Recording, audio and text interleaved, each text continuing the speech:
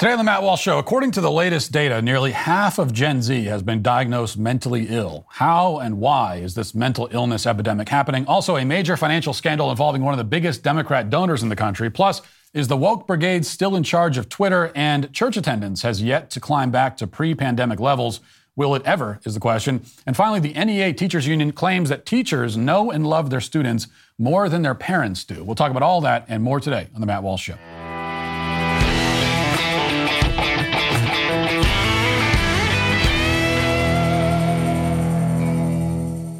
Roe v. Wade has been overturned, and this battle is now finally leaving D.C. and going to the grassroots. No group in America is better positioned than 40 Days for Life to deal with that. With about 1 million volunteers in 1,000 cities, 40 Days for Life holds peaceful vigils outside abortion facilities. They have a larger presence in blue states, with California being their largest state. Some former abortion facility directors say that these vigils can cause the abortion no-show rate to go as high as 75%, which is detrimental to their abortion business, to say the least. These law-abiding vigils have closed many abortion businesses in America, and nearly half of those closed abortion facilities were in liberal cities where abortion will remain legal, including closures in San Francisco, Chicago, and Seattle. 40 Days for Life is effectively changing hearts and minds in the grassroots to end abortion.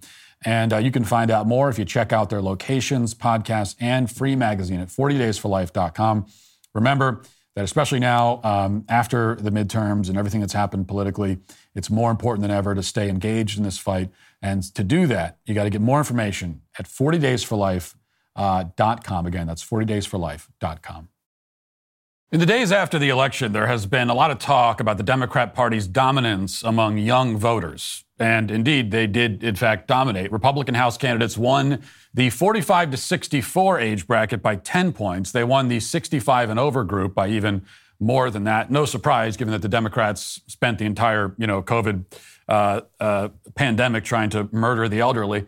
But that edge disappears in the 30 to 44 demographic, where Democrats had a slight edge. It's almost 50-50, though. And then there is Gen Z, which Democrats won by nearly 30 points. If the exit poll data is any indication, nearly twice as many in the 18 to 29 group voted Democrat as voted Republican. So that's Gen Z and like the first part of, the later parts of the millennial generation as well.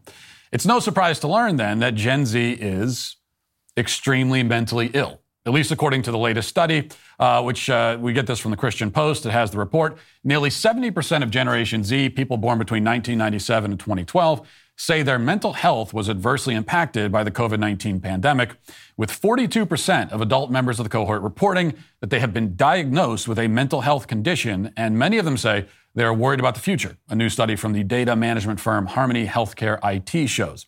The study, which is based on a survey of 1,055 Gen Z members from the ages of 18 to 24 in September, included 47% men, 45% women, 6% who identify as non-binary, and 2% trans-identified individuals.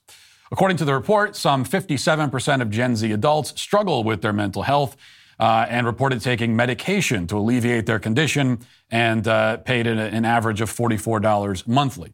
The most frequently cited conditions were anxiety and depression, which were reported by 90% and 78% of respondents, respectively. Other conditions reported include ADHD, 27%, PTSD, 20%, OCD, 17%, eating disorders, 14%, and insomnia, 12%. Less than 10% reported more diagnoses of bipolar disorder, addiction and substance abuse, and borderline personality disorder. While only 1 in 5 reported going to therapy for their mental health and spending an average of $149 monthly to do so, 87% of them found it helpful. Okay, so nearly half of an entire generation now qualify as mentally ill, according to their diagnosis. When you break it down, the numbers seem to become even more troubling. 20% of that group allegedly have been diagnosed with PTSD. Nearly 20% with OCD, 14% with an eating disorder. I mean, these are staggering figures. And however we make sense of it all, it's clear that something is very wrong here, to put it mildly. So how do we make sense of it? Well, to that end, I'll make 3 points. There are a lot more than 3 points worth making here, but these are the 3 things that I'd like to focus on right now. First, mental illness is a real thing. There are legitimate mental illnesses that people suffer from. But the only way you end up with half of a generation diagnosed mentally ill is if the definition of mental illness has been steadily expanded so as to include everyone, or as close to everyone as they can get. As I've warned for years, the so-called mental health industry has a vested interest, an obvious financial interest to the tune of many billions of dollars in finding, labeling, and medicating as many mental illnesses as they possibly can. We're at a point now where, every emotion you might experience, every fear, every anxiety, every uncomfortable feeling or thought has been turned into an illness or the symptom of an illness. The human condition itself has been medicalized. And Gen Z has grown up in a culture where every inner experience outside of the norm, however the hell the norm is defined, is considered a symptom of a mental disease. They have been conditioned to seek the solace of a medical diagnosis, and so it is no surprise that they have sought and found so many of them. Now, does that mean, just so I'm not misunderstood here, does that mean that the mental illness epidemic in young people is fake? No. It means that it's manufactured, which is certainly not the same thing as fake. I mean, there's something real happening here, but it is manufactured. Eventually, the entire generation, literally almost all of them, if these trends continue, will be diagnosed mentally ill. And although many of these newfound mental patients never should have been diagnosed to begin with, they will increasingly become as mentally sick as the medical industry says they are. It's a self-fulfilling prophecy. Why is that? Because they're not given the tools to cope with normal emotional and psychological experiences. They are made to rely on medication. They are made to feel helpless, like they simply cannot control their own minds or their own emotions or how they respond to those emotions. And the sicker they're made to feel, the sicker they'll become and act. Think of all the people in Gen Z saying they have PTSD. PTSD is something we normally think of people, combat veterans coming home from war and think about all the things that they've experienced and seen, and they're suffering from PTSD. Now, that makes sense. You've been in a truly traumatic environment. But to have 20% of this group saying they have PTSD, these aren't for the most part combat veterans we're talking about. And yes, they've been through some difficult things. The way that we handled COVID was absolutely inexcusable, of course, but post-traumatic stress disorder? These are, many of them, people living very comfortable lives. So where does the PTSD diagnosis come from? It comes from kids and now young adults who have not been given the tools to cope with any difficult emotions at all. They just don't know how to deal with anything. And so any challenge at all becomes traumatic, and they're now suffering from PTSD. Again, it's manufactured. There is an enormous generation-wide epidemic of Munchausen by proxy happening right now. That's basically what's happening. Speaking of which, the second point is that gender ideology is, without question, one of the primary driving forces here. This is something that conservatives often get wrong, I think, because they confuse the chicken with the egg. It's not that so many in Gen Z identify as non-binary or trans or whatever because they're mentally ill. It's rather that so many are mentally ill because they have been given these identities through peer pressure and the powers of social contagion. The adolescent girl who first begins to fall into the trans trap, she's not sick. There's no mental illness driving that. At least there doesn't have to be. But once she falls into the trap completely, that is when the mental sickness begins to form and take hold. So for a good example of this phenomenon, here's the latest TikTok innovation, one of the latest identities, fresh, it's one of the freshest ones right out of the oven. It's called Tri-Gender. Watch this. So a couple of people might have been surprised by my transgender pin that I put on this morning.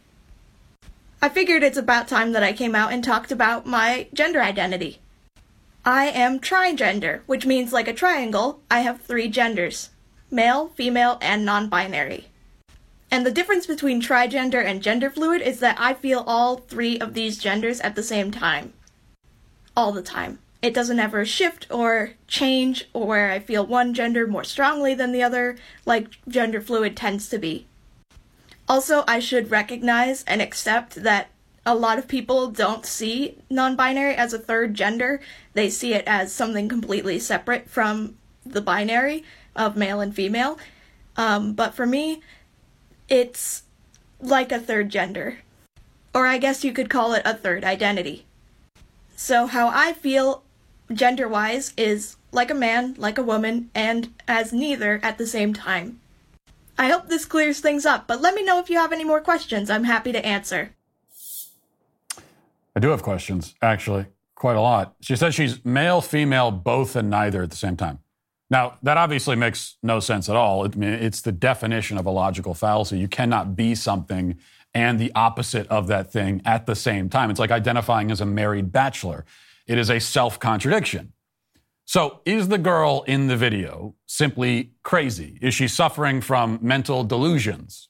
It's possible, and appearances would suggest that such is the case, but it need not be the case. What's more likely is that she's simply trying to fit in with the fad and find her own trendy twist on it. But the more that she tries to live in this nonsensical identity, the more confused she will actually become, the more detached from reality, and the more plagued by anxiety at the same time. I mean, keep in mind, as I am always saying, that the really sinister thing about gender ideology is that when someone becomes fully enthralled to it, they will have lost grip, not just on reality in general, but on the reality of themselves. And there's a lot that comes from this, and one of those things is anxiety, because anxiety is the unease that comes from uncertainty. It comes from the unknown. It's why, you don't like walking down into a dark basement at night, because you don't know what's down there, and your mind sort of fills in the gaps with all the terrifying possibilities. It's why Joe Biden's handlers become very nervous whenever he steps in front of a microphone, because they have no idea what he's going to say or whatever, childhood story he's going to make up. This is all anxiety. So gender ideology is like an anxiety machine, because it makes a person's fundamental physical identity uncertain to themselves, creating a sort of unrelenting anxiety. It's no surprise then that Gen Z are reporting record levels of anxiety at precisely the time when these kinds of ideas are gaining prominence. Ideas which, in effect, turn out the intellectual lights, turning our minds into that dark, scary basement.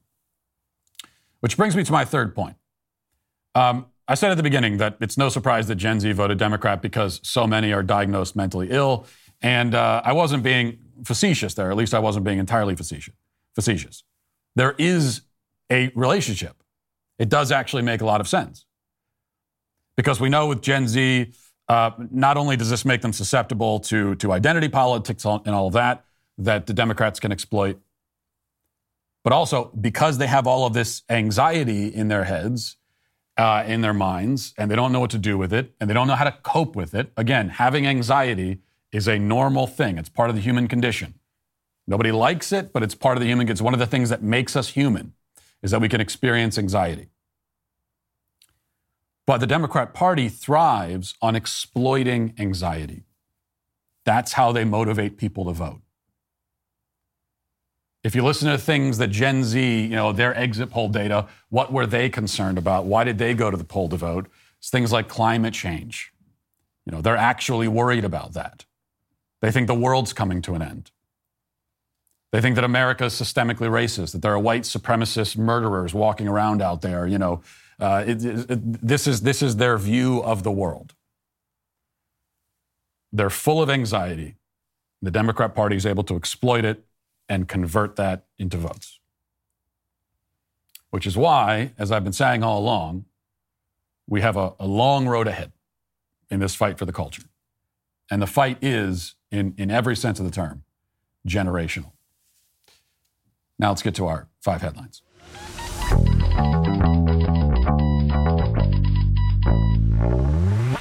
If you're listening to this show and you're a parent, odds are that you put a lot of stock in how you raise your kids. You understand that your children look to you to define their values and their perspectives of the world.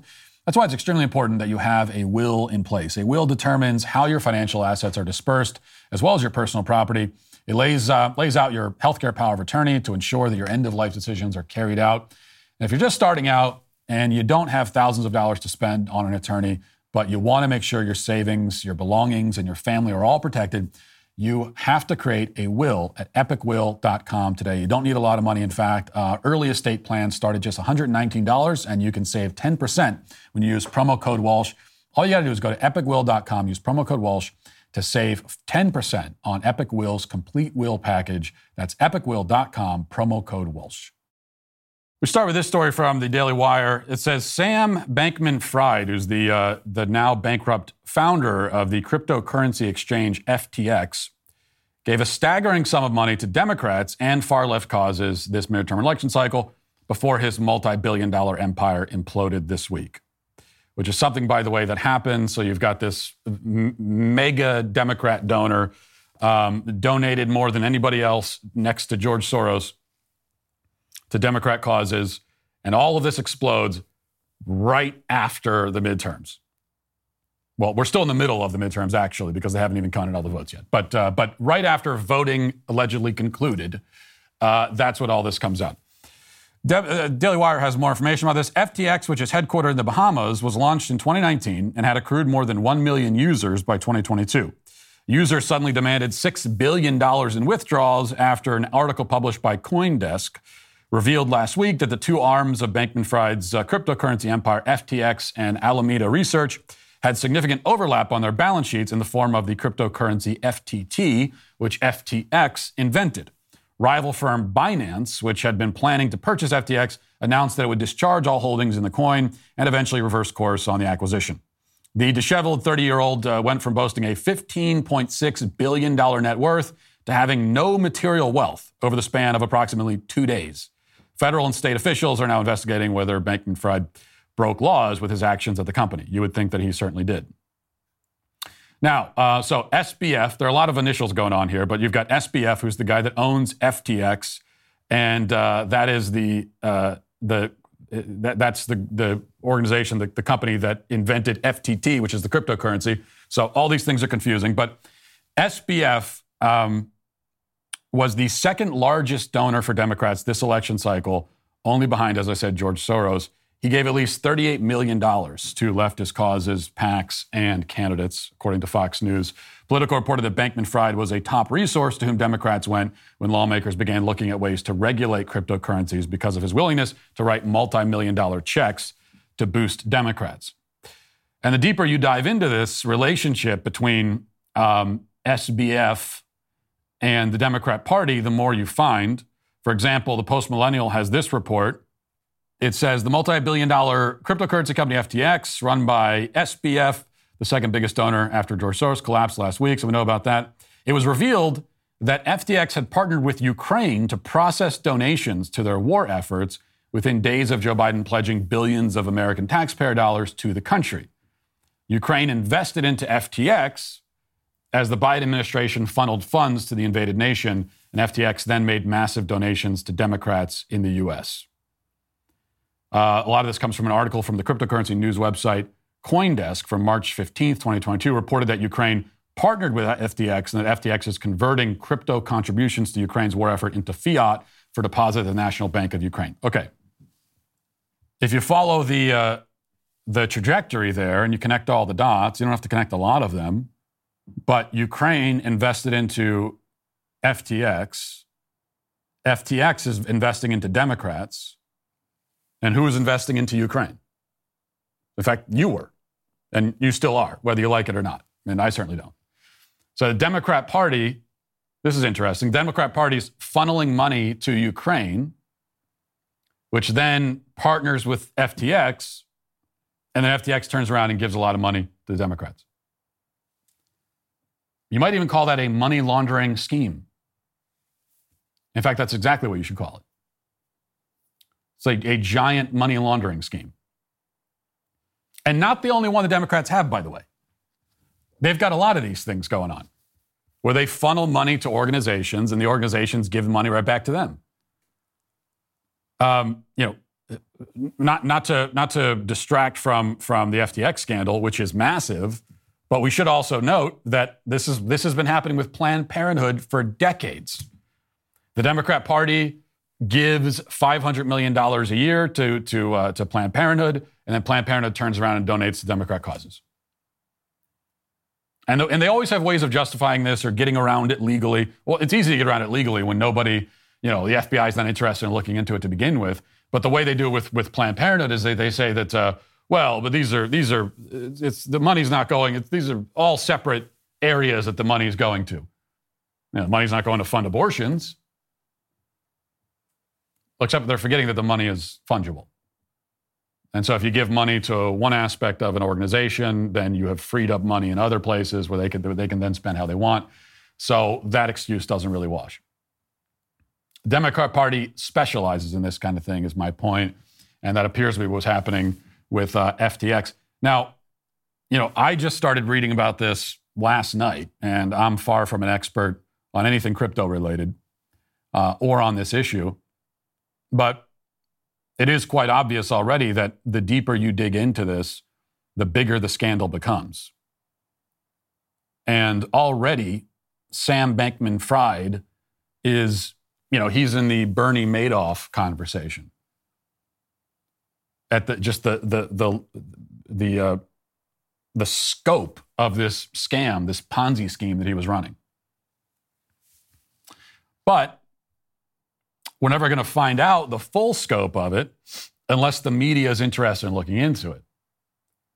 And if the federal government is interested in investigating it, which they certainly are not going to be because he was a major Democrat donor. And it should be obvious by now, this is the reason why he was a major Democrat donor. It's actually pretty smart. And it does take intelligence even to run a scam as big as what he was running, even if it all did fall apart. It's pretty clear that he was donating to Democrats because he knows they're the ones who run the media, they're the ones who run the government. Even no matter who's in the White House, Democrats are still running it. And when all this blows up, they're not going to be interested in coming after him because they don't want all of these ties to come to light. And what are they going to do? Give the money back? I mean, they should. They're not going to. The other part of this, too, is just cryptocurrency itself. And I said before that I don't understand cryptocurrency. I'm not an expert in it, and I've always said that. But I'm increasingly coming to realize that those of us who say, well, I don't really understand the whole crypto thing, we actually do understand it.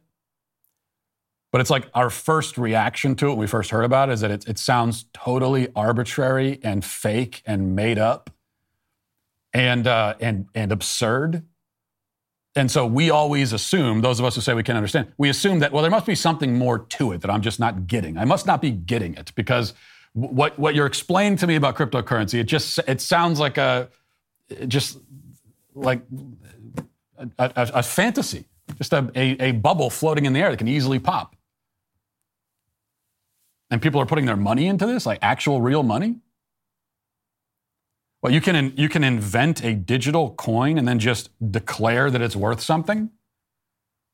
And it's only worth something if everyone else plays along. That's what's keeping all this afloat, is that everyone's playing along with it. What happens when they stop playing along? Well, the value plummets. So for a lot of us, that was our first reaction to cryptocurrency when we first heard about it years ago. That's why we didn't get invested. Maybe we assumed that there must be something that we're just not getting. But no, there isn't. There isn't more to it. That really is it. It's nothing. It's like something that floats out in the ether.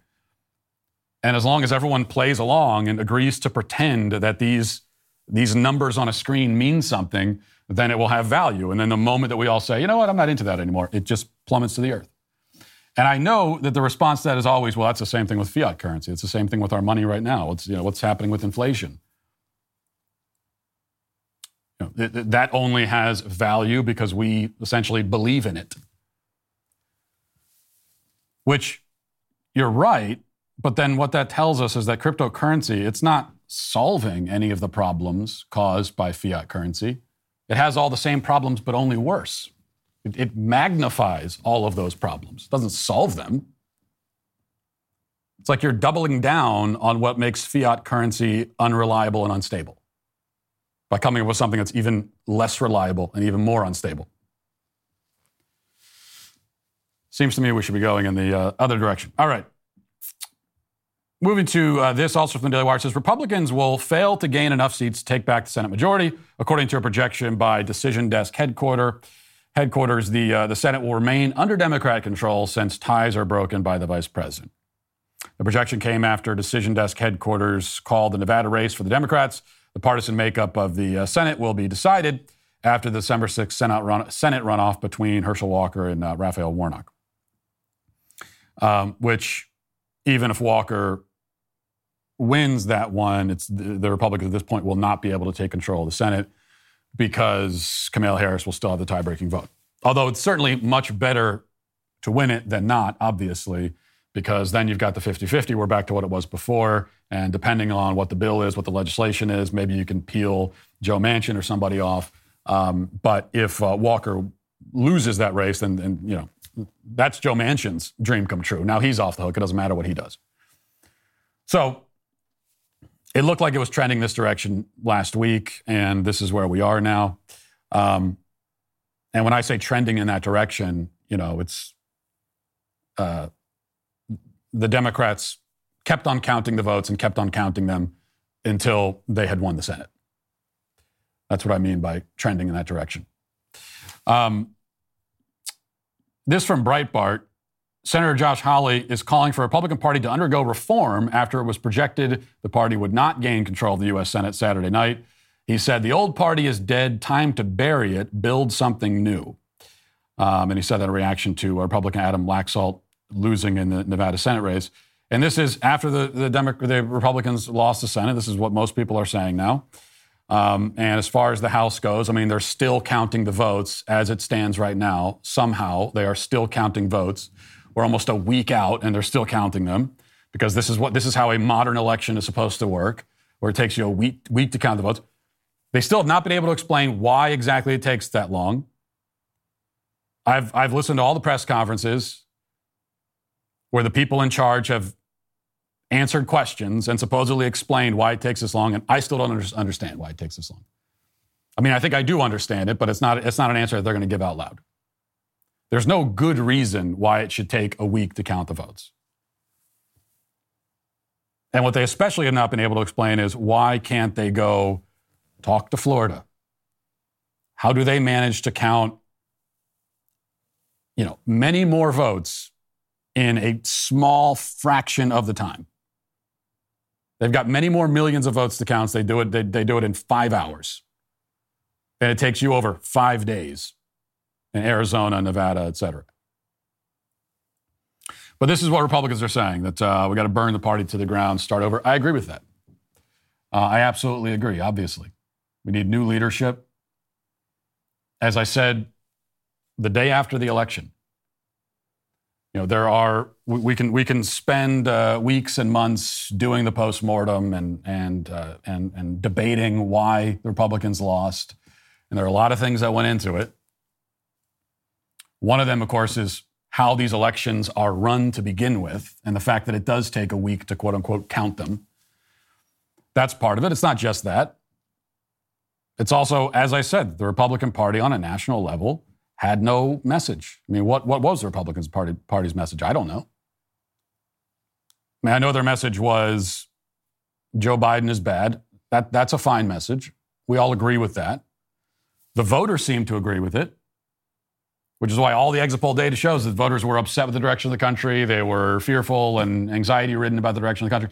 And yet, many of them still voted for the party that is currently taking them in the direction that they say they don't want to go. What does that mean? It means that your message cannot just be a negative of this guy's bad. What you have to be able to explain is why we have a better vision for the country, and here's what the vision is, and they weren't able to do that. So that's one of the lessons that we should take from this. But the other question then is, what do we do about this system? Democrats are able to dominate in these states because ballot harvesting, mail-in voting, early voting. And I think almost any conservative will say that at this point that none of that should be happening. Okay, as I've said a million times, the voting should be on election day with rare exception, active duty military being one of them. Maybe there are a couple others you can name, but with rare exception, voting is on election day. The polls are open from this hour to this hour.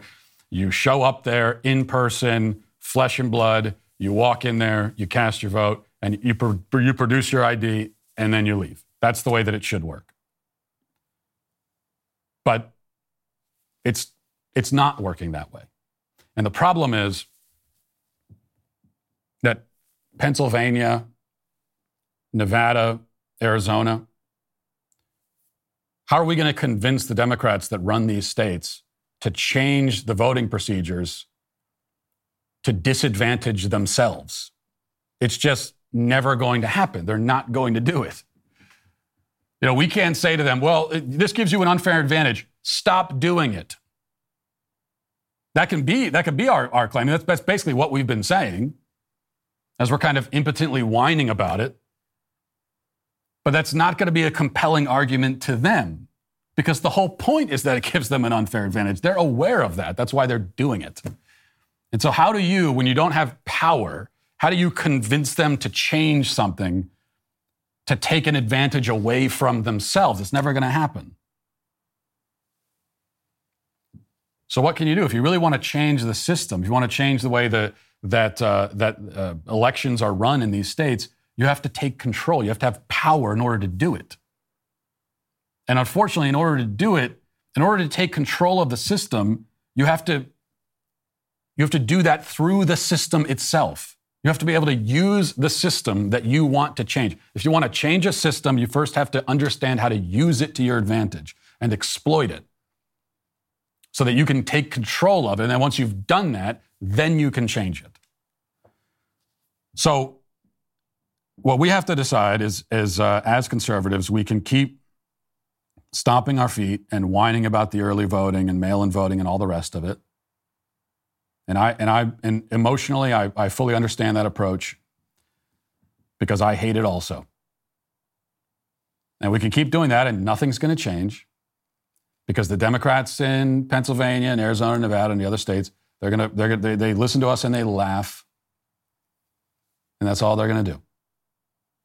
So the other approach is to learn is to start exploiting the systems that are in place. I don't think they should have mail-in voting. I don't think they should have early voting, but they do. And so if we ever want to change that or anything else, then we have to learn how to exploit that, how to use that to our advantage. Right? In so many cases now, it seems like Republicans have kind of crossed their arms and said, I don't agree with this, so I'm just not going to take part. Well, we're only hurting ourselves when we do that. And so the Democrats are basically running unopposed. They've created these tools for themselves, and they have a monopoly on it because we haven't even tried to take advantage of it ourselves, and nothing's ever going to change. You have to be able to use the system and learn how to navigate it if you want to take control of it and change it. That's just the reality. All right, what else do we got here? So I thought this was funny. Some journalists on Twitter are complaining, because Elon Musk taking over Twitter and he's already fired a bunch of people and they're complaining about that. Well, here's the latest from a New York Times article, and a guy named Bill Gruskin tweets this. He says, Mr. Musk plans to begin making employees pay for lunch, which had been free, at the company cafeteria. And then a guy named Andrew Wortman responds to that. He said, he fired 3/4 of the employees. Now he's planning to starve the rest of them. He's failure incarnate. Yes, now the Twitter employees are, and Musk actually responded to this and said that, look, most of the employees don't even come to the office, so I don't think I'm going to starve them to begin with. But also, they're working at Twitter. It's so they have jobs. They probably should be able to pay for their own lunches. Now, it's nice to get a free lunch every day. Don't get me wrong. We get that here at the Daily Wire. They provide us catered lunch every day. It's fantastic if you can get it. But if they were to take that perk away from us, I don't think I would just sit here and starve. I would probably just, you could pack a lunch or go buy lunch somewhere. So these are these really petty complaints that we're still hearing about the Elon Musk takeover of Twitter. But there are complaints that you could make that are not as petty. So, for example, over the weekend, our great reporter Christina Buttons here at the Daily Wire, she tweeted out a link to a report that she just did for the Daily Wire. And the headline of that report is, "New data emerges of 1,100 plus adolescent gender-affirming mastectomies." And then she tweets it with this caption. She says, "New data, a study of nationwide hospital databases found that at least 1,130 adolescents between 2016 and 2019 received gender-affirming chest surgeries," gender-affirming in quotes, chest surgeries in the U.S. An overwhelming majority, 1,114 of the adolescents were female. And so that's it. That's the report. Now, this isn't even an editorial. This is just Christina Buttons presenting the information, the data, which says that over this span, well over 1,000 minor girls had their breasts amputated in pursuit of this aim of becoming a boy, which of course they can never become. Well, if you tried to click on that link on Twitter over the weekend, this is what would have happened. And this is what happened to me when I tried it myself. A warning page comes up and it says, "Warning, this link may be unsafe." It says, "The link you're trying to access has been identified by Twitter or our partners as being potentially spammy or unsafe in accordance with Twitter's URL policy. This link could fall into any of the below categories." And then it says it could be a spam, it could be a malicious link that's stealing information, or, of course, it's none of those things, or it could be violent or misleading content that could lead to real-world harm. So if the content is violent or misleading, then this warning page comes up. Now, it does give you an option. There's a button there at the top that says you can click and go back to the previous page, get away from the unsafe content. Or in smaller letters below that, it says, "Ignore this warning and continue." And then you can get to the article. So factual information about the mutilation that's being inflicted on children in this country by these so-called gender-affirming doctors, that factual information is flagged on Twitter as unsafe, and it could lead to harm somehow. This is actually worse than it was before Elon Musk took over. I don't remember ever seeing a warning page like that pop up for an article like this before.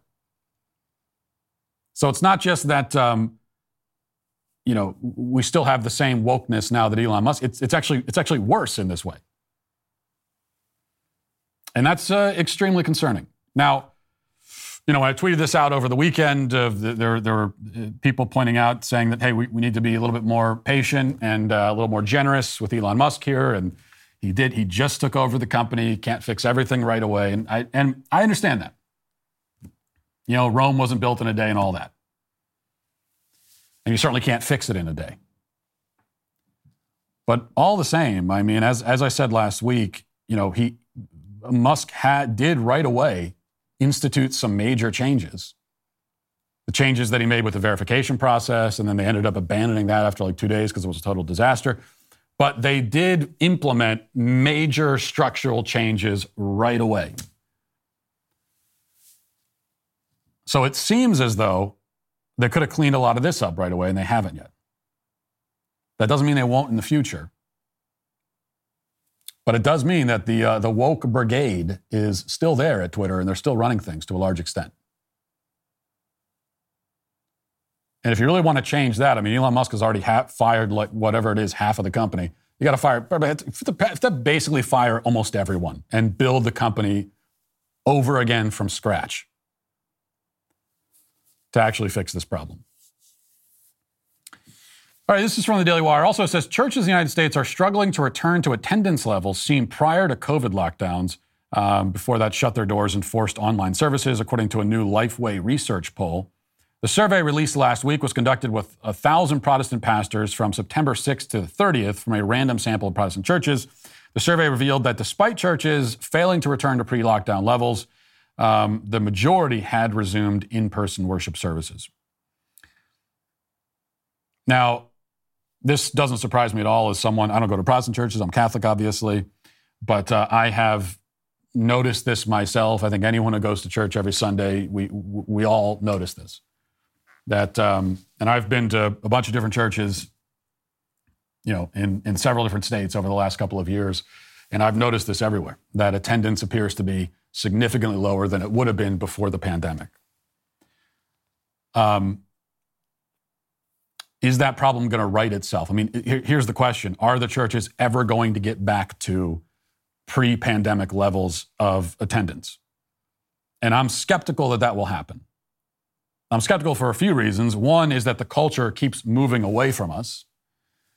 As successive generations are more godless, more likely to be atheist. Secularism takes hold of the culture more and more. So you're already trying to swim upstream because of that. But then at the same time, and this was my objection at the very beginning, this was my objection to churches closing to begin with, is that when you do that and you shut your doors, you are telling your congregants, you're telling your flocks that you are not necessary. That you, the church, as the church, what you're saying to the congregation is that what we're doing here is not necessary. Remember, this was during the time that only essential workers were allowed to go to work. All the essential services are allowed to stay open, but all the non-essential services have to be shut down. And state governments, they declared that, church is a non-essential service. And unfortunately, a lot of churches, and there were some exceptions to this, but a lot of churches went along with that and agreed with it, whether explicitly or implicitly, and said, you're right, we're not essential. Once you've told your congregation that, once you've advertised that, once you have sent that message, you're not going to be able to get them all back. Because I think there were a lot of people who were going to church before that, and the churches shut down, said, we're not an essential service, so we can stay shut down for as long as the government tells us to. Until everyone stops having the sniffles, we can just shut the doors. There are many churches that stayed shut for months on end, if not longer than that. And then many members of the congregation said, apparently you're not essential. Apparently we don't need you. Now, you've opened your doors again, but it's what's the point of going back? I don't agree with that. Church is essential. As we're told in Scripture, it's man does not live on bread alone. You also have to feed yourself spiritually. That is an essential service. But unfortunately, the church has broadcast the opposite message, and that has sunk in. And I don't know if there's ever going to be any undoing that completely. Let's get to the comment section. Daily cancellations are the law and order of the day. With the sweet baby gang. With everything going on in the world right now, you could really use a good night's sleep. I know I could. That's why you need to check out Helix Mattress. I've had my Helix for years now, and I absolutely love it.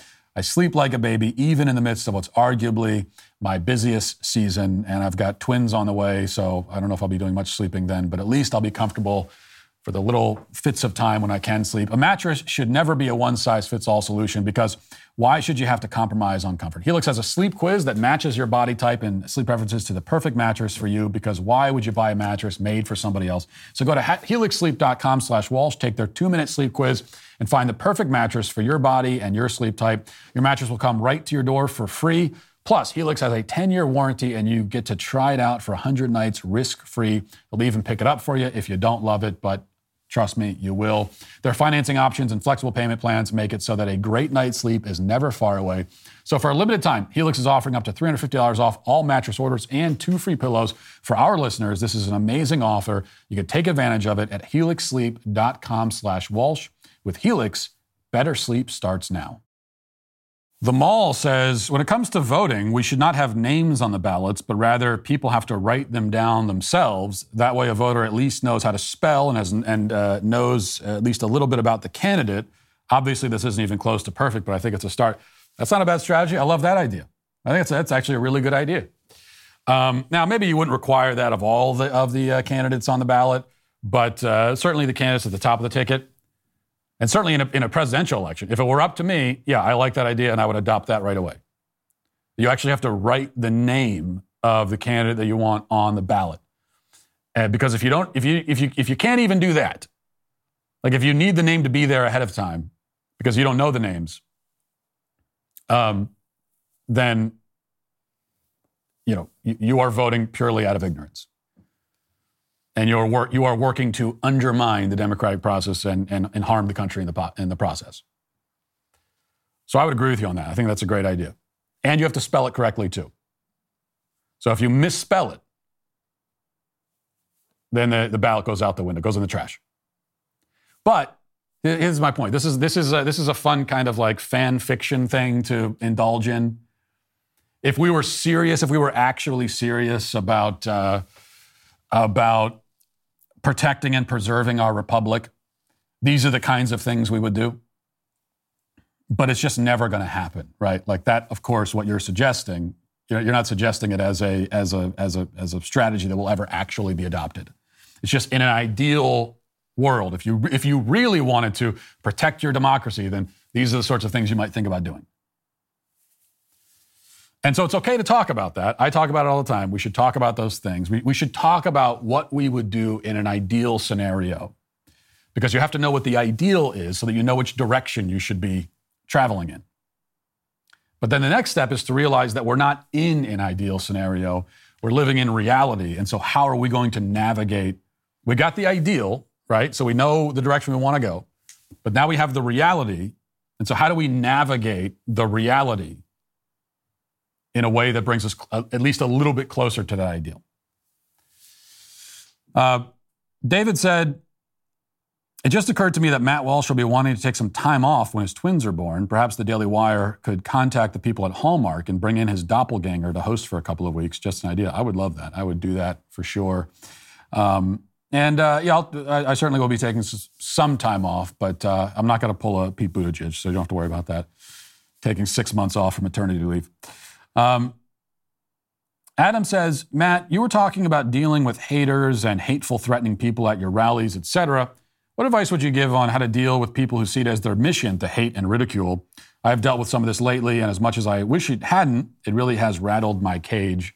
Thanks, SBG for life. Well, the only way to deal with people like that is to realize that their opinion doesn't mean anything.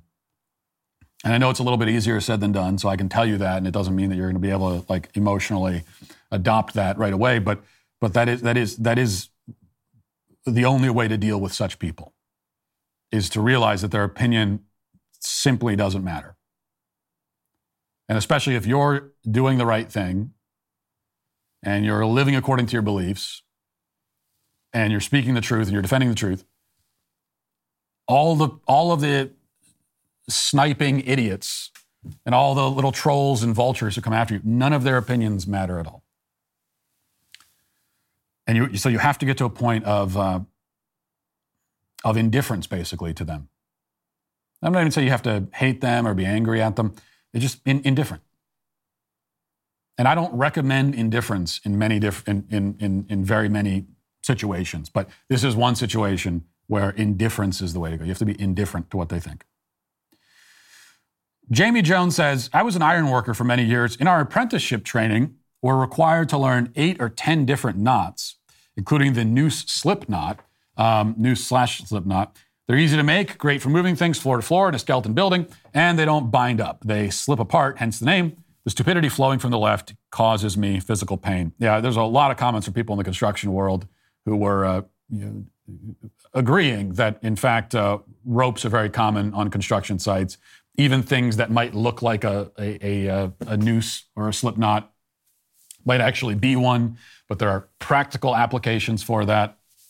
So that could explain, as we talked about in Daily Cancellation on Friday, that could explain this epidemic of construction sites across the country shutting down for days at a time because somebody finds a scary rope and decides that it's a racist symbol. Which the other thing about that is I have to again remind you that not only are these news stories almost always either hoaxes or some very stupid person is misinterpreting an innocuous rope that was being used for some other reason. That's all true. But also, the whole idea that a noose is a racist symbol to begin with is invented. That's invented by the media. It's like they invented the OK sign as a racist symbol. That's a media invention. I mean, yes, nooses in the past have been used in racist lynchings. That's obviously true. But also, the noose has been used as a method of execution for thousands of years all over the country. All over the world, rather, I should say, for thousands of years. So the idea that it specifically has this one meaning now just doesn't make any sense to begin with. You know, last year we launched our daily news podcast, Morning Wire. In this short period of time, it's become one of the top news podcasts. I suspect it's because Morning Wire gives you only the news you need to know in 15 minutes or less without the manufactured outrage. New episodes are available every morning, 7 days a week, and they cover stories other media outlets won't touch. So check out Morning Wire on Daily Wire Plus, Apple Podcasts, Spotify, or wherever you listen to podcasts. Now let's get to our daily cancellation. Last week, we briefly discussed the latest bout of verbal flatulence from Representative Eric Swalwell, who critiqued the idea that parents should be in charge of their own children's education. As you recall, Swalwell said, "Please tell me what I'm missing here. What are we doing next? Putting patients in charge of their own surgeries? Clients in charge of their own trials? When did we stop trusting experts? This is so stupid." And indeed, this is so stupid. Everything he said is so stupid. As we covered, clients are in charge of their representation at trial, and patients are in charge of their surgeries. Now, they may delegate many of those responsibilities, which is a highly recommended approach, especially when it comes to surgery, but they are still supposed to be the ones in charge, basically, the ones deciding. As for the self-appointed experts, well, many of us stopped trusting them when they shut down society over COVID, waged war against our fundamental civil rights, only to spend the next 2 years slowly admitting that all of their pandemic strategies were based on lies. Some of us may have also stopped trusting them when they started pushing for gender-confused children to get mutilated, castrated, and sterilized. And then there are those of us who never stopped trusting the experts because we never started trusting them to begin with. But these points are all academic because public school teachers are not experts anyway. They are by no means experts in the subjects they teach, nor are they experts in teaching necessarily. Some of them may certainly have reached the point of expertise through years of experience, but as a class, as a group, they cannot be called experts, especially because most teachers start teaching before the age of 25. Some of them are as young as 20 or 21. Lots of them are when they start. You can't be an expert in anything at that age. You certainly aren't going to be an expert in teaching kids who are barely younger than yourself. So Swalwell is wrong on every level and from every conceivable angle, as per usual. But the interesting point is that he came out explicitly against parental rights just a day or two after the election. The left has gotten even bolder than usual over the past several days, having decided that the results of the midterms vindicate and validate all of their most extreme talking points. This conclusion is, of course, erroneous, especially when it comes to parental rights of all issues. In fact, Republicans up the ballot may have fared relatively poorly in most states, but as we talked about last week, conservatives in school board races were much more successful. The Daily Wire reports, quote, "This week, conservatives flipped at least 9 school boards in at least 6 states, Michigan, Maryland, North Carolina, South Carolina, New Jersey, and Florida, giving them conservative majorities, according to 2 parental rights groups who endorsed many of the victorious candidates. The wins signal that parental rights were a significant factor at the ballot box on Tuesday. In Michigan, 4 school board candidates in Brandywine, who were endorsed by a parents' rights group called 1776 Project PAC, won their races, flipping the board from liberal to conservative. In Maryland, 3 of their school board candidates won in Carroll County, flipping the school board there to a conservative majority. The 1776 Project PAC claims that it has officially flipped 100 school boards since November last year. The group's candidates also won in Oklahoma and Ohio. Another parents' rights group, Moms for Liberty, told the Daily Wire that it notched clusters of wins in at least 4 states. The group flipped at least 7 school boards. In North Carolina, conservative candidates won in both New Hanover County and Iredell County, flipping both of those school boards conservatives. In South Carolina, 6 conservative candidates won in Berkeley County, 5 won in Charleston County, and another 4 won in York County, flipping all 3 school board to the conservative side. Moms for Liberty also said that in New Jersey, 3 candidates in Cape May County won their elections, flipping that school board conservative. In Florida, 2 candidates won in Pinellas County, flipping that board conservative as well. So in other words, the left decides at its own peril that parents' groups and parents' rights are a losing political issue. The results indicate actually exactly the opposite of that. Republicans only lost on the issue of parental rights if they chose not to run on it in the first place, and many of them made that choice. You can't win the argument if you don't make the argument. And the argument for parental rights is very easy to make, and it will automatically resonate with the vast majority of parents. That's the thing about us parents. Whether we identify with the political left or right, we don't like it when someone tries to parent our children for us. Somebody should tell that to the National Education Association Teachers Union, which also decided after the election that they now have political permission to explicitly attack parental rights. So on Friday, the NEA tweeted this, quote, "Educators love their students and know better than anyone what they need to learn and to thrive." Better than anyone, they say. Now, the phrasing there is quite deliberate, obviously. The teachers union is claiming that teachers know better than parents what their children need. But that is, of course, exactly wrong. It is the opposite of reality. In fact, the very best argument for homeschooling is that parents, not public school teachers, are experts in the most important field. Now, most parents, just as most teachers, don't have PhDs in math or science or any other academic discipline, but they are experts on one thing, which is their children. They're experts on their children. Parents know, or should know, their own children better than anyone. So the NEA accidentally raises a good point here.